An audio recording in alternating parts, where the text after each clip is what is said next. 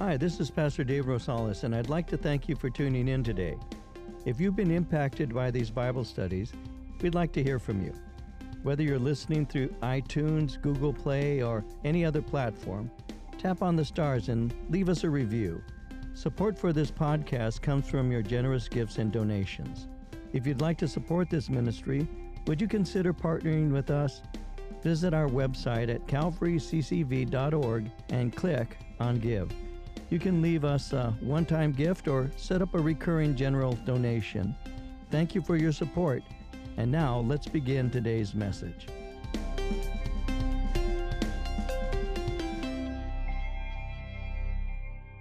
Let's begin our study. Mark chapter 1, verses 29. We'll start at verse 29. I'll read verses 29 through 31, and we'll get into our study. Oh yeah, one last thing. I forgot to read this.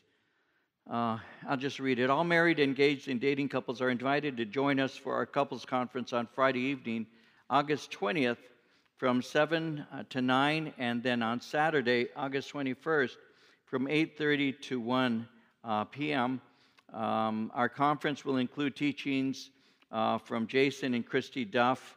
They're going to be, Jason's going to be doing teaching. They're going to do a workshop also. They're from the Garden Fellowship, as well as Larry Powers. And workshops will be available. Childcare is not provided.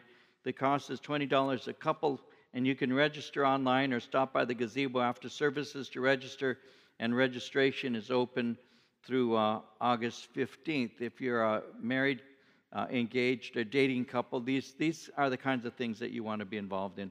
So I invite you to be part of that. Again, that's in August, and it's from the 20th. It's on the 20th and the 21st. All right, here we are. Mark chapter 1, verse 29, and reading to verse 31. Now, as soon as they had come out of the synagogue, they entered the house of Simon and Andrew with James and John. But Simon's wife's mother lay sick with a fever, and they told him about her at once. So he came and took her by the hand and lifted her up, and immediately the fever left her, and she served them. So let's begin this. We're looking at a healing that the Lord Jesus Christ performed. And in order to introduce that, let me give you a little background, a little development, so we can see this in some context. We need to remember as you read your Bible that when Adam fell, the once perfect world was immediately changed. God's intention was that man would enjoy his presence forever. But this was changed when Adam disobeyed and took of that forbidden fruit. You see, when sin entered into the world, death entered also into the world. Romans 5:12 says, "Therefore, just as sin entered the world through one man, and death through sin, in this way death came to all people because all sinned." When it says because all sinned, we need to know that Adam was what has been called the federal head of humanity. And what happened is he passed on to all human beings his own nature, his fallen nature. It's a nature that we all possess. And that's the reason why there's so much evil on planet Earth. It isn't simply the environment that produces sin and sinners. Adam was in the perfect environment, yet he still sinned. As we see in Revelation, when Jesus rules in the millennium, people will still die. At the end of Jesus' 1,000-year reign on earth, Satan will be released from his prison. He'll deceive nations. He'll gather an army. He'll launch a final assault on believers. And we saw when we studied Revelation recently in chapter 20, verse 9, how it says they went up from the breadth of the earth and surrounded the camp of the saints and the beloved city. And fire came down from God out of heaven and devoured them. And we saw that those are the last living unbelievers, and they were going to be dealt with and will be dealt with immediately. But even under perfect conditions, man still sins. We have a nature that is a sinful nature that needs to be redeemed. And so with sin came sickness. And obviously sickness leads to death. Sickness and suffering serve as reminders that we live in a broken world. In Romans 8:22 it says, "We know that all creation has been groaning as in the pains of childbirth right up to the present time." Well, the short length of our lives reminds us that one day we will die. Psalm 39 verse 5 says, "You indeed have made my days as handbreadths. My lifetime is nothing before you." Truly, each man at his best exists as but a breath. And then he said, Selah. Think about that. That should serve as motivation. This knowledge that we will one day die ought to serve as a motivation for us to be prepared for its inevitability. In Psalm 90, verse 10, it says, our days may come to 70 years or 80 if our strength endures, yet the best of them are but trouble and sorrow, for they quickly pass and we fly away. So that's why Jesus came to earth, to save people from God's wrath. In 1 Thessalonians 5, verse 9, God didn't appoint us to wrath, but to obtain salvation through our Lord Jesus Christ, because it's appointed unto men to die after this judgment. Jesus came in order that we might be saved, that we would not enter into a time of judgment that would eventuate in God pouring his wrath out on us as unrepentant sinners. And so Jesus came. He came preaching, he came teaching, and he also came to bring deliverance from the enemy as well as healing of the sick. And that was a preview of when he would rule and reign on planet Earth. Under his rule, Satan will be bound forever. Sickness will no longer exist. And that's being shown to us. We see that when we just saw last time together that he had delivered a man who was demon-possessed. And now it's going to be revealed to us as he heals Peter's mother-in-law. So it says in verse 29, as soon as they had come out of the synagogue, they entered the house of Simon and Andrew with James and John. And so on the same day that Jesus delivered the demonized man, he went into Simon's house. The synagogue service had ended. Most likely, it would end around noon. The first 4 men that he had called would have attended that service with him. They had heard his teaching, and they had seen what he had done when he had delivered this man who was demon-possessed. And so notice how they're entering the house of Simon and Andrew. This house was located near to the synagogue. It was very large. It was large enough to house Peter, his wife, Andrew, his family, Peter's mother-in-law. We've been there many times in this area. It's called Capernaum. And they have on the site of what they believe was the traditional site, at least, of Peter's home, they have a church there that you can actually go and look at if you want to. We don't ever enter in. We just stand on the outside and see. It looks like a spaceship, to be honest with you. But we've been there many times, and it was a good-sized plot. And so it was actually more than just a house. If you're thinking in terms of homes and all in Peter's home, it was more like a complex. One writer said that it would have had an inner court with a millstone for grinding. It had hand presses for oil, a stairway to upper-level rooms for family to live in. It had access to the roof. We know that Peter and his brother and friends were successful businessmen. They lived well. They operated a business. They had more than one boat. They had employees. It gave them finances to own a good-sized home in Capernaum. And so Jesus went to Simon's house. Undoubtedly, he went after synagogue for a meal. And maybe that Simon had another motivation for having Jesus come to his home, because it says in verse 30, Simon's wife's mother lay sick with a fever. They told him about her at once. Well, Luke, being a physician, liked to give more details, and so in the Gospel of Luke chapter 4, it says in verse 38 that she had a very high fever, and the word fever and the way they described it would give us insight that it was due to an infection that she had. He also went on in Luke 4:38 to say that they made a request of him concerning her. Well, since she was in his home, Peter had hoped that he was in his home. Peter had hoped that Jesus would bring healing to her. She was very sick. She was unable to get out of bed. It was difficult for her because it would have been ungracious for her not to greet the guests. She's unable to come to him, and that would have grieved her.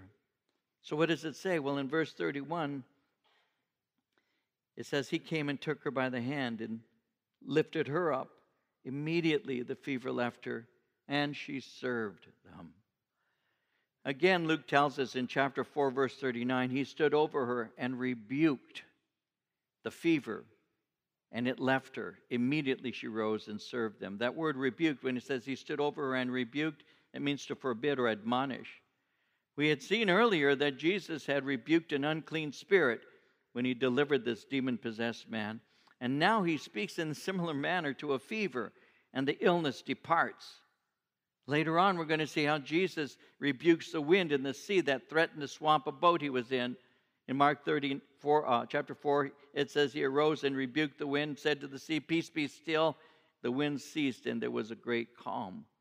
So whenever Jesus rebuked something, the effects were immediate. He healed her completely, immediately, and without asking for a financial contribution. Now, I want to close this section with two thoughts. And this is something I think is practical enough to bring up. The first thing is the obvious thing. Simon was married. Jesus healed his mother-in-law. His marriage continued around 25 years past the ministry of Jesus. How do we know that? 1 Corinthians chapter 9, verse 5. Paul said, have we not power to lead about a sister, a wife, as well as other apostles, and as the brethren of the Lord, and Cephas? Cephas was the apostle Peter. And we know that 1 Corinthians was written 25 years later. It was written in AD 56. That means it's not necessary for a minister to be unmarried. He could wish that he wasn't married, but it's not necessary for a minister to be unmarried. Sometimes we think that you're more spiritual if you're a celibate or an unmarried person. Celibacy can be a spiritual decision that is made to serve God completely. In Matthew 19, verse 12, Jesus said, some men are celibate from birth. Some are celibate because they've been made that way by others. But still, others are celibate because they have made themselves that way for the sake of the kingdom of heaven. Let anyone accept this who can. The Apostle Peter was a married man.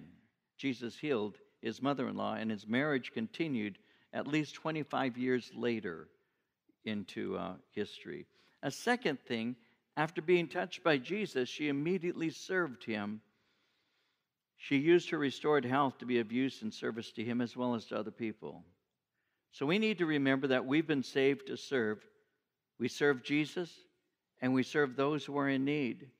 In Galatians 6, verse 10, it says, therefore, as we have opportunity, let us do good to all people, especially those who belong to the family of believers.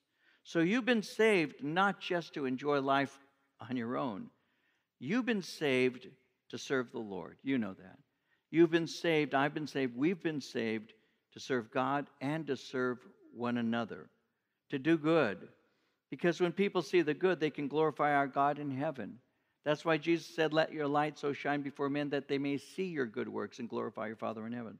And so one of the traits that I think the church needs to remind itself of that demonstrates that we're saved is by the kind of life that we live. It's a very important thing for us to love one another and love those who are unsaved. It's very important. One of the reasons why I think that when you're on Facebook or in social media, be aware of that. Because there's a lot of rebuking that goes on. I see it on, I'm not always on Facebook, by the way, but I do go on occasion, and I read advice being given or anger that's being presented, and all kinds of weirdness sometimes, advices, and we can be unkind to one another. Be kind. Be kind to one another. That's a very important thing to do. You know, we've been saved to serve the Lord. And that's an earmark of salvation. Someone once said, unless a man's faith saves him out of selfishness and into service, it will certainly never save him out of hell and into heaven. So when the Lord has saved us, it's in order to serve him and to serve others. And then there's somebody one time, I was in Mexico, and he approached me and he said, do you know why Peter denied Jesus? And I said, no. He said, because Jesus healed his mother-in-law. Now, I'm not sure whether that's true or not, but I'll just throw that out to you. I'm sorry. Now, at verse 32, at evening when the sun had set, they brought to him all who were sick and those who were demon-possessed, and the whole city was gathered together at the door. Then he healed many who were sick with various diseases and cast out many demons, and he did not allow the demons to speak because they knew him. So people began taking notice of this young rabbi from Nazareth. His teaching, his preaching, his healing ministry is attracting attention. After delivering the demon-possessed man, his fame began to grow around Galilee. He healed Peter's mother-in-law. People began to hear of this. The Sabbath day has ended. The people are now beginning to flow out of their houses. You see, they would remain in their homes or close by their homes during the day until Sabbath ended. And so now, because Sabbath is over, they can now pour out of their homes. And they'll do that. When you go to Israel, and it's Shabbat, it's Sabbath. When you go to Israel, Sabbath usually starts around dusk on Friday and then concludes at dusk on Saturday. And in Jerusalem, we're normally in Jerusalem on Shabbat. And when you're there, everything shuts down. Almost every single thing is shut down. There's nothing you do. It's a rest day for us because everything is shut down. But after the Shabbat is ended, after Sabbath is ended, you'll see people coming out of their houses. They go into different places. We go to a place called Ben Yehuda Street where there's dining and shopping and things, and we'll go there. And you'll see all the young people. A lot of people will come out and they begin to congregate and all. They've been doing that for thousands of years, or 2,000 years, at least since the time of Christ and before that. And so they're now able to come out of the house. Now they're able to go and mingle amongst the people. But what they're doing is they're coming to see Jesus Christ. Now they waited for the Shabbat to be over so that they can seek him out. And why is that? Why would they wait? Even though there's one who's healing, why would they wait until it was officially over? Well, it's because they're afraid of their religious leaders. The leaders that believed the healing on the Sabbath was called physical labor. Later on in his ministry, on the Sabbath, Jesus healed a man who had been born blind. Jesus healed him instantly, but the authorities, when he did that, were outraged about it. They said, this man can't be from God. He doesn't keep the Sabbath. And so what they did is they sought out his parents, and they questioned the parents about him. They were sure that the man had not been blind, so they asked, do you have any proof that this one here is your son and that he was blind? And it says in John chapter 9, verses 20 through 23, the parents responded by saying, we know he's our son, and we know he was born blind. But how he can see now, or who opened his eyes, we don't know. Ask him. He's of age. He'll speak for himself. And John goes on to say, his parents said this because they were afraid of the Jewish leaders who already had decided that anyone who acknowledged that Jesus was Messiah would be put out of the synagogue.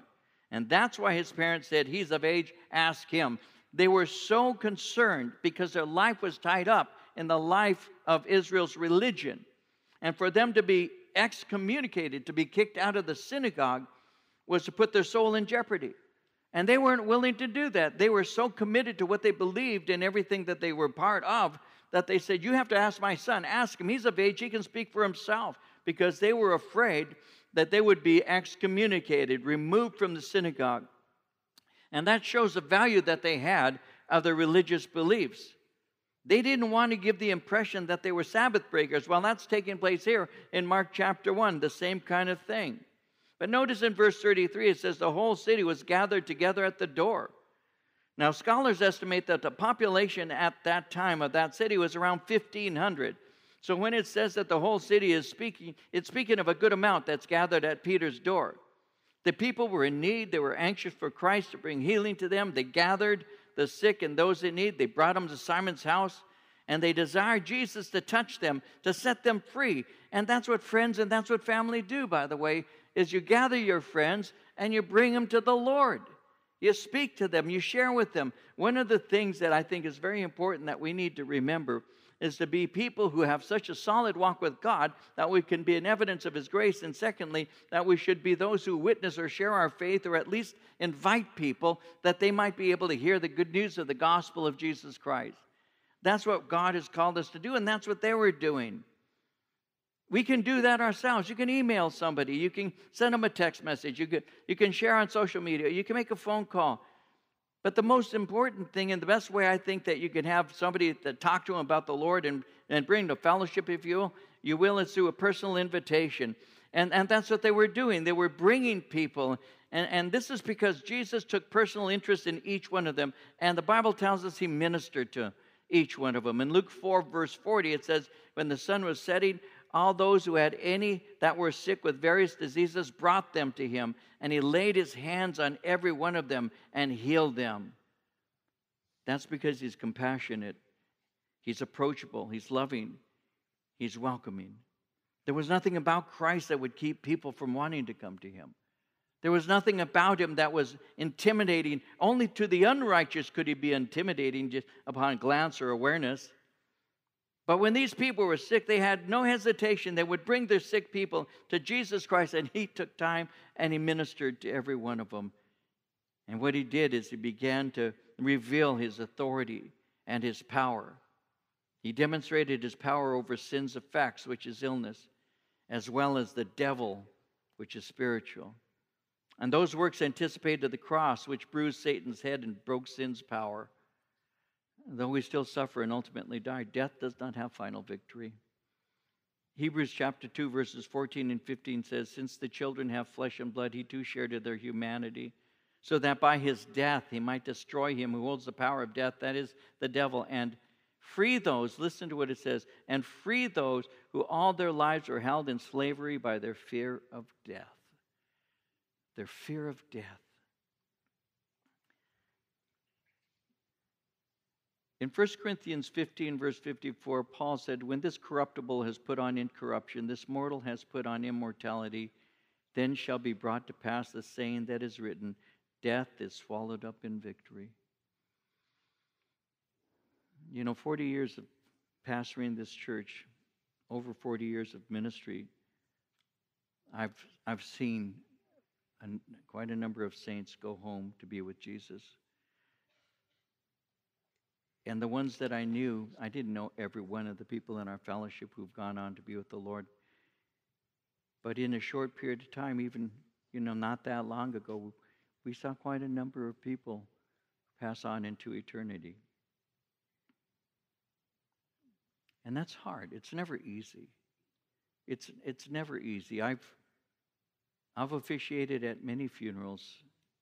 First funeral that I can remember doing, I was around 28 years old, and my very first funeral I ever officiated at was for a man who was a pedophile. I remember the second funeral I ever did was for a man who committed suicide. I mean, one of the other ones was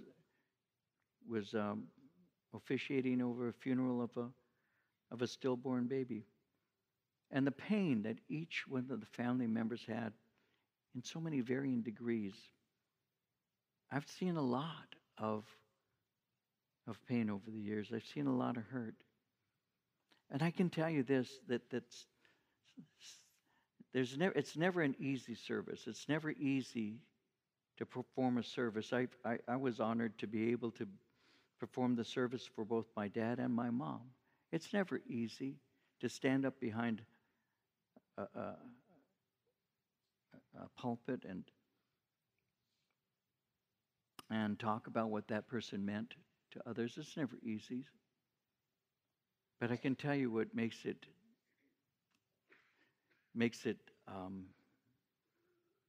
bearable is when I have been able to say this person knew Jesus Christ, and to comfort the family, to say to the family, it's not goodbye, it's I'll see you later, because we have that hope in us. I was asked, how is it that you were able to perform the funeral for your father? My father's homegoing was so sudden and unexpected. How were you able to do that? Because my father, when he went home to be with the Lord, he died on a Thursday. I introduced a guest speaker that we had for a Thursday night men's study that we had at that time. I introduced him. I said, I've got to go home. My father just passed. My dad just died. So I went from the hospital. My sister Rebecca showed up at the hospital. At the airport. I was waiting at the airport. My sister comes in from New Mexico. She walks in. I had to greet her with the news. Our daddy just died. Then I went in on Thursday that night. I drove directly from the airport to introduce our guest speaker. I mentioned my father went home to be with the Lord. That Saturday we had a Servant Saturday. I did the Servant Saturday. On Sunday I did 3 services. The next Wednesday I buried my father and performed a wedding. How did you do that? Because of the comfort of the Lord. Because I know where my dad is. I didn't lose my father. He's with my Savior. When you have that hope, you're able to do things. People don't understand. But that's how it is, guys. And that's why Christ came. And Jesus came, and people had this desire for their sick ones. And Jesus came to heal them because sickness is tied up with the fall. And so he came to demonstrate that he is here. He has the power over the devil. He has a power over sickness. He's demonstrating this, and he's helping people, and he's healing those who are sick with various diseases, because there's not a single disease that was beyond his power to heal. In Jeremiah 32:27, it says, I'm the Lord, the God of all mankind. Is anything too hard for me? In Psalm 103, verse 3, bless the Lord, O my soul, who forgives all your sins and heals all your diseases. And so sometimes we don't ask for healing. Sometimes we ask not. But James said, you have not because you ask not. And so the wisest thing we can do is ask the Lord, God, you're the God who is able. There's nothing too hard for you. And I ask in Jesus' name. And if he should heal, then bless you, Lord. If not, then we have the ultimate healing, and we're with him anyway. And so it's a win-win, anyway, that I look at it. And so as he's doing this, notice what happens. It says in verse 34, he healed many who were sick with various diseases, meaning there were many people there. He cast out many demons, and he didn't allow the demons to speak because they knew him. So once again, he doesn't need demons to proclaim who he is. He doesn't want the people associating his ministry with the witness of Satan. And so he tells them to be quiet. Verse 35, now, in the morning, having risen a long time before daylight, he went out and departed to a solitary place, and there he prayed. And Simon and those who were with him searched for him. When they found him, they said to him, everyone's looking for you. But he said to them, let us go into the next towns, that I may preach there also, because for this purpose I have come forth. And he was preaching in their synagogues throughout all Galilee and casting out demons. Now the previous day, think about it for a moment. The previous day was filled with events. And even though he was fatigued because it was an all-day kind of thing, he rises, as Scripture says, he rises up early to pray. He could have ministered healings to hundreds of people. He would have been exhausted, but he rose up before the sun rose, and he prayed. And so his authority was demonstrated by his works, but his supply of power came through prayer. He did the will of his Father. He was in constant communion with his Father, and his message and his miracles were through his Father. In John 14:10, he said, do you not believe that I am in the Father and the Father in me? The words that I speak to you, I do not speak on my own authority, but the Father who dwells in me does the works. So he said what the Father wanted said, and he did what the Father desired done. And because of this, communion with his Father was of utmost importance. Now, prayer is the habit of his life. And we see many instances of Jesus praying. We saw that he was praying when he was baptized, Luke 3:21. He prayed when he chose the 12, Luke chapter 6. He prayed when he fed the 5,000, Matthew 14. He prayed before his transfiguration in Luke chapter 9. He prayed at his friend Lazarus' tomb in John 9. He prayed in the Garden of Gethsemane in Matthew 26. And he even prayed on the cross. His life was filled with prayer. And his life and ministry were so filled with prayer that it left a lasting impression on his men. When you read your Bible, you might find this interesting. His men never asked him certain things that you would think that they would ask. They never asked Jesus, for example, to teach them how to preach. They never said, Lord, can you give me a teaching on how to go out and teach? Can you teach me how to study the Bible? They didn't ask him. Now, these are things that they could have, obviously. They watched him as he would preach, and they watched him as his heart was prepared to give God's message. But the only thing you'll ever see in the New Testament that they ever asked Jesus to teach them to do, and this is interesting to me, is they said, teach us how to pray. Teach us to pray. In Luke 11, verse 1, one day Jesus was praying in a certain place. When he finished, one of his disciples said to him, Lord, teach us to pray, just as John taught his disciples. We see that there's a connection with the things that you're doing and the things that you're saying with your prayer life. Listen, we need to learn to pray. We need to be a people of prayer. So many times people will say, well, when you got nothing else left, pray. No, the first thing we should do is pray and see what the Lord will do. God answers prayer, doesn't He? God answers prayer. Now sometimes you go, oh, no, He doesn't. Oh, yes, God answers prayer. God is God. He says, you have not because you ask not. Call unto me, and I will answer thee. Show thee great and mighty things which thou knowest not. Jesus taught us to pray. Lord, teach us to pray. And He said, pray in this manner, Our Father who art in heaven, hallowed be thy name. Jesus taught us to pray. Why? Because Jesus had constant communion with His Father, and He wants His followers to have the same. We speak to the Lord, like Paul says, pray without ceasing. We can have a communication with God. We don't have to offer sacrifices any longer. They're already offered for us. When Jesus gave up His life for us, He laid His body down for us. When He shed His blood on the cross for us, when we were born again through His resurrection and power of the Holy Spirit, we now have access to the throne room of God, and we don't have to go through a lot of different hoops, and we don't have to go through FBI checks and all to get in to see this. We just get on our knees, or we speak to Him when we're driving. I pray a lot when I'm driving. And we can say, God, my son, God, my mom, God, my daughter, God, my grandchild, God, my friend, God, my wife, God, my husband. God, help me. God, help me. What a privilege you have. What a privilege I have to come before the throne of God with boldness and to step in with prayer and faith and say, God, I'm not sure what you want to do. I don't even know how to pray. Sometimes I can only make groanings. Sometimes I don't know exactly what to pray, Lord. But I do know this, that whatever it is that needs to be done, you're already aware of it, because you already know my need before I even ask. And Lord, there's times that I don't even know what I need, other than I need your help some way. And I'm asking you now in Jesus' name to please answer this prayer. And they watched Him. They would watch Him rise up early. And they'd see Him find a solitary place. And Jesus would speak to His Father, communing with Him. And basically, God saying, this is what the Father saying, this is what you're going to be doing today. And He teaches us how to pray. And what happens is He becomes a pattern to us. And so as this is taking place, verse 36, Simon and those who were with him searched for Him. And when they found Him, they said to Him, everyone's looking for you. And so there He is looking for Him, and they found Him. What happens is Simon must have awakened, and he found that Jesus is gone. They're still at His house, and perhaps some in the city had come early to see Jesus, and Simon looked for Jesus. He's not in the home. He discovers that He's not there, and he goes and he looks for Him.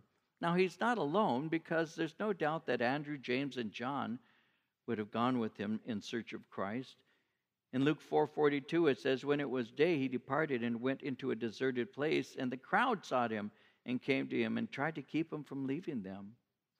Well, they found Him, verse 37, and notice it says, everyone is looking for you.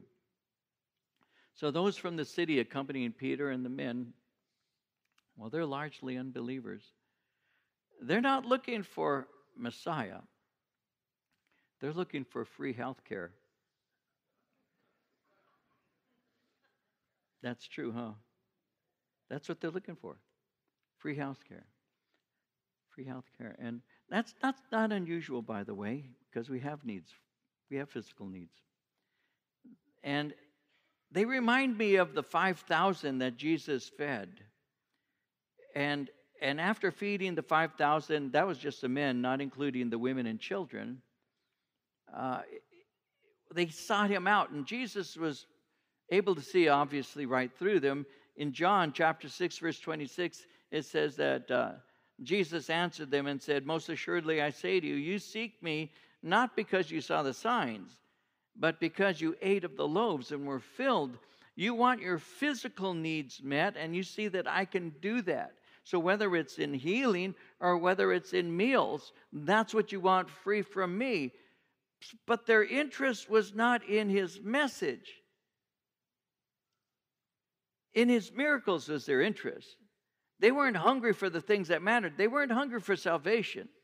They were hungry for health. And in the end, the city largely rejected him in spite of his ministry to them. As a matter of fact, Jesus ultimately curses the city of Capernaum for their unbelief. In Matthew 11, 23 and 24, he says it. He says, "You, Capernaum, will be lifted to the heavens? No, you'll go down to Hades. For if the miracles that were performed in you had been performed in Sodom, it would have remained to this day. But I tell you that it will be more bearable for Sodom on the day of judgment than for you. You wanted what I could give you. You wanted health. You knew that I was a miracle worker. You needed to be released from the power of demons. I get that. I understand that. But you really didn't want what I came to offer you." And there are a lot of people to this day who only want what they can get from him in the physical, but they don't want what is spiritual. So notice verse 37. Peter said, "Everyone's looking for you. Capitalize on your popularity." These are exciting times. You've got something going, something good here. Him being a marketer, he was a businessman. Look at all the crowds. Give them what they want. But notice, he said in verse 38, "Let us go into the next towns that I may preach there also, because for this purpose I have come forth." And he was preaching in their synagogues throughout all Galilee and casting out demons. So we're going to close by considering what Jesus did. After prayer, he knew what he was to do. Now, he has cast out demons, he's healed all manner of sickness, but he didn't say, "I have come to cast out demons and to heal." He said, "I need to preach because this is my message." People can be delivered from demons and healed from illness and still perish. And he's saying, "I've come to preach the kingdom of God to man, and I'm not confined to one city." Jesus came to call sinners to repentance and to seek and to save the lost, because they could be perfectly healthy, free of demons, and still go to hell. In Matthew chapter 5, verse 29, the second portion of that scripture says, "It is more profitable for you that one of your members perish than for your whole body to be cast into hell." We're living in a time, and I'll close with a couple of thoughts about this. I was asked recently in one of our Facebook kinds of things that we do, what's the importance of preaching?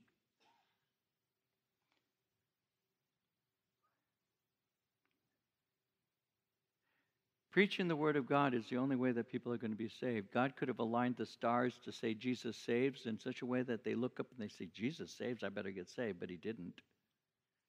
It's the foolishness of the message that is preached. It's the gospel message whereby God is speaking to man and saying, "This is your lost condition and this is the solution."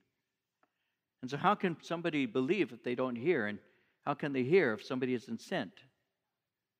And so what God has done is God has given to us a message of salvation. Our salvation isn't going to come in the way that it seems right now. Many people think that it may.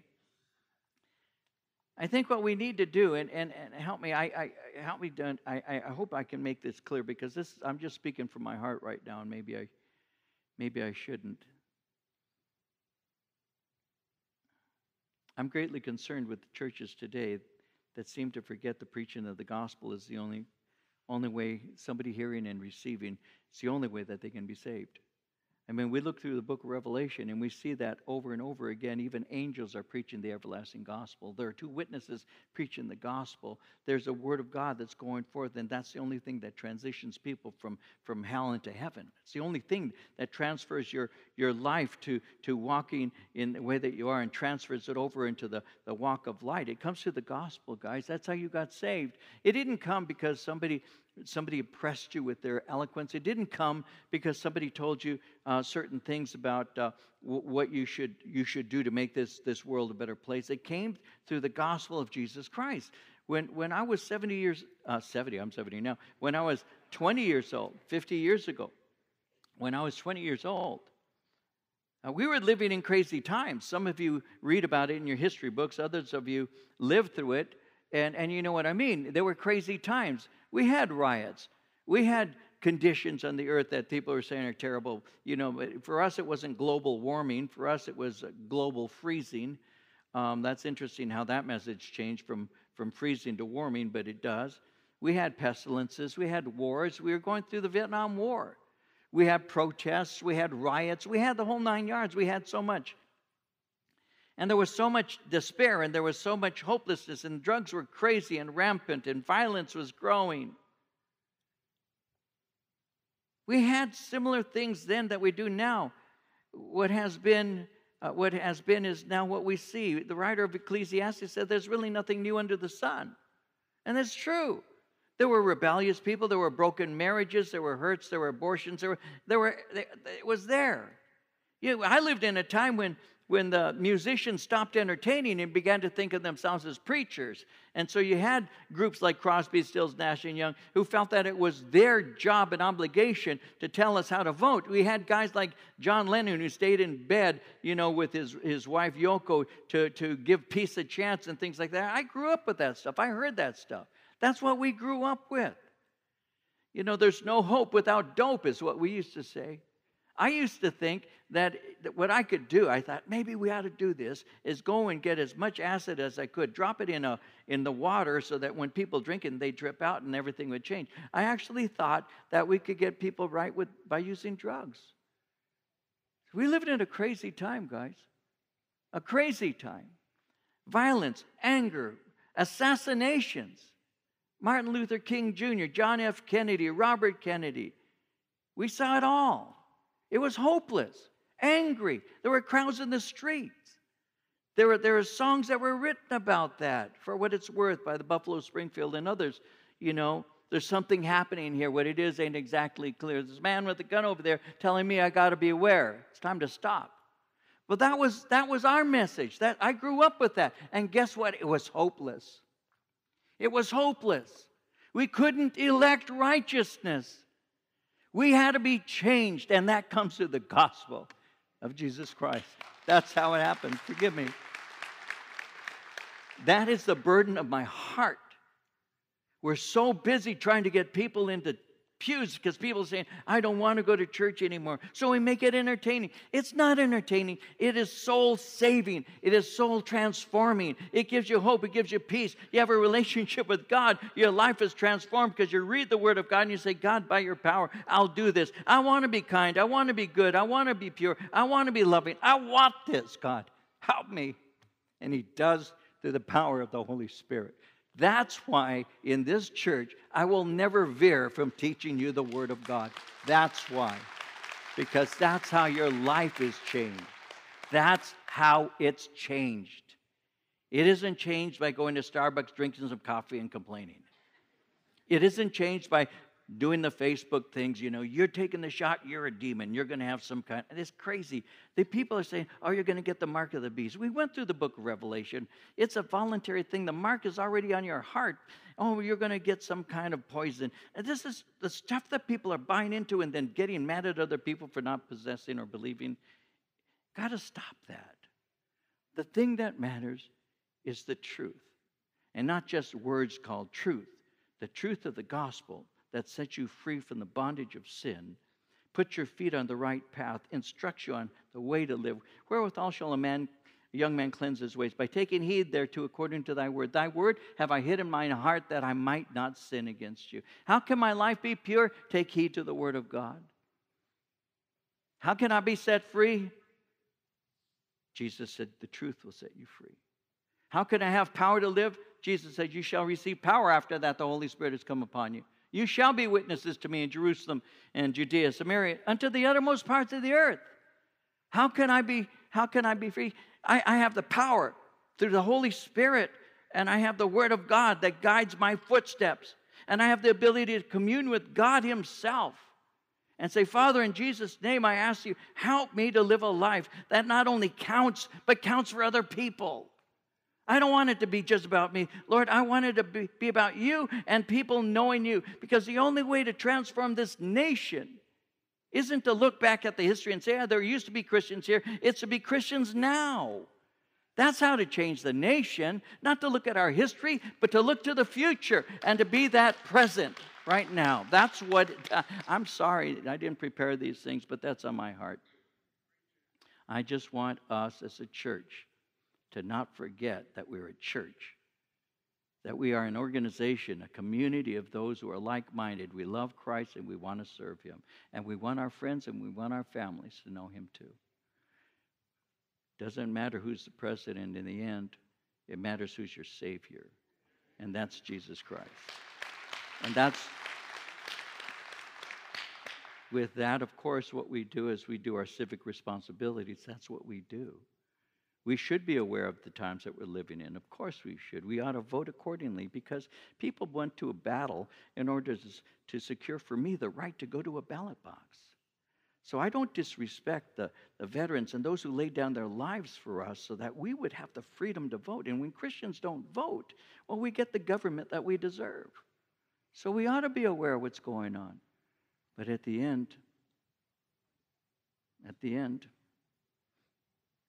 it's the gospel that changes lives. Not more laws, not more rules. It's the gospel. And if we hold fast to that, our lives show it in the way that we live.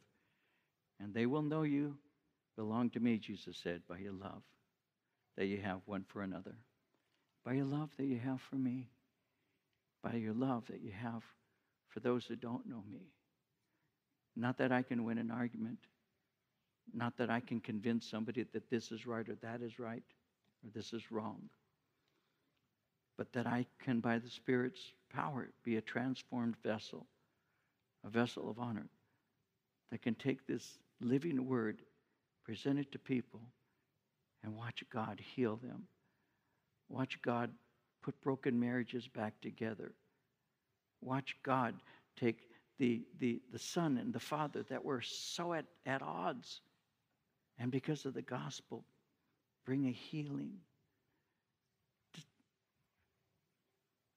To teach us to value one another. To teach us that there's one race, the human race, and we ought to love one another. Not because your culture is mine or your skin color is mine, but because God created you in his image. And he created me in his image.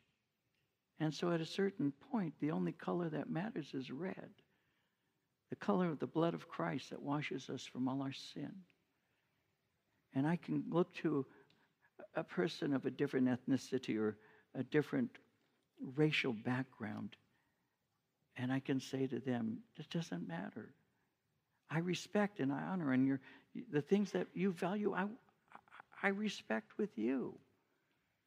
But I don't put your values above mine, because the value I want to have is the value of the kingdom of God, that we together, though we may disagree about certain things, it's okay, human beings do that. But in the end, the essential thing is that we both love the same God through the same Savior, Jesus Christ, and walk in the same Spirit. And because of that, we'll have unity in Christ. And we can do that and be a model to a world that is so out of control.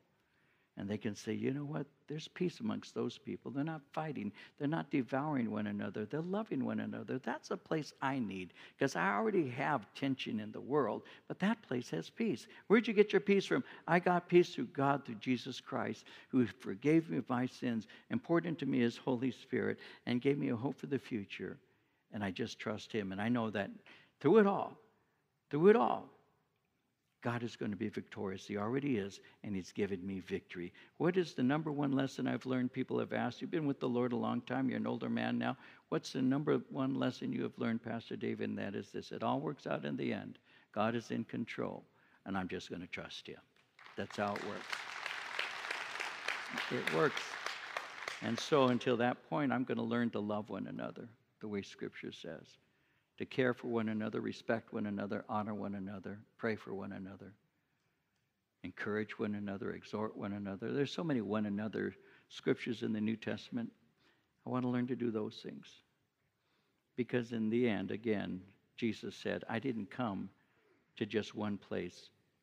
I have other cities that I need to go to tell them the kingdom of God is at hand. Follow me. That's what Jesus did. And we need to tell the world the kingdom of God is at hand. Follow Jesus. If you'd like to learn more about Pastor David or Calvary Chapel Chino Valley, please visit our website at calvaryccv.org. Thanks for listening and have a great day.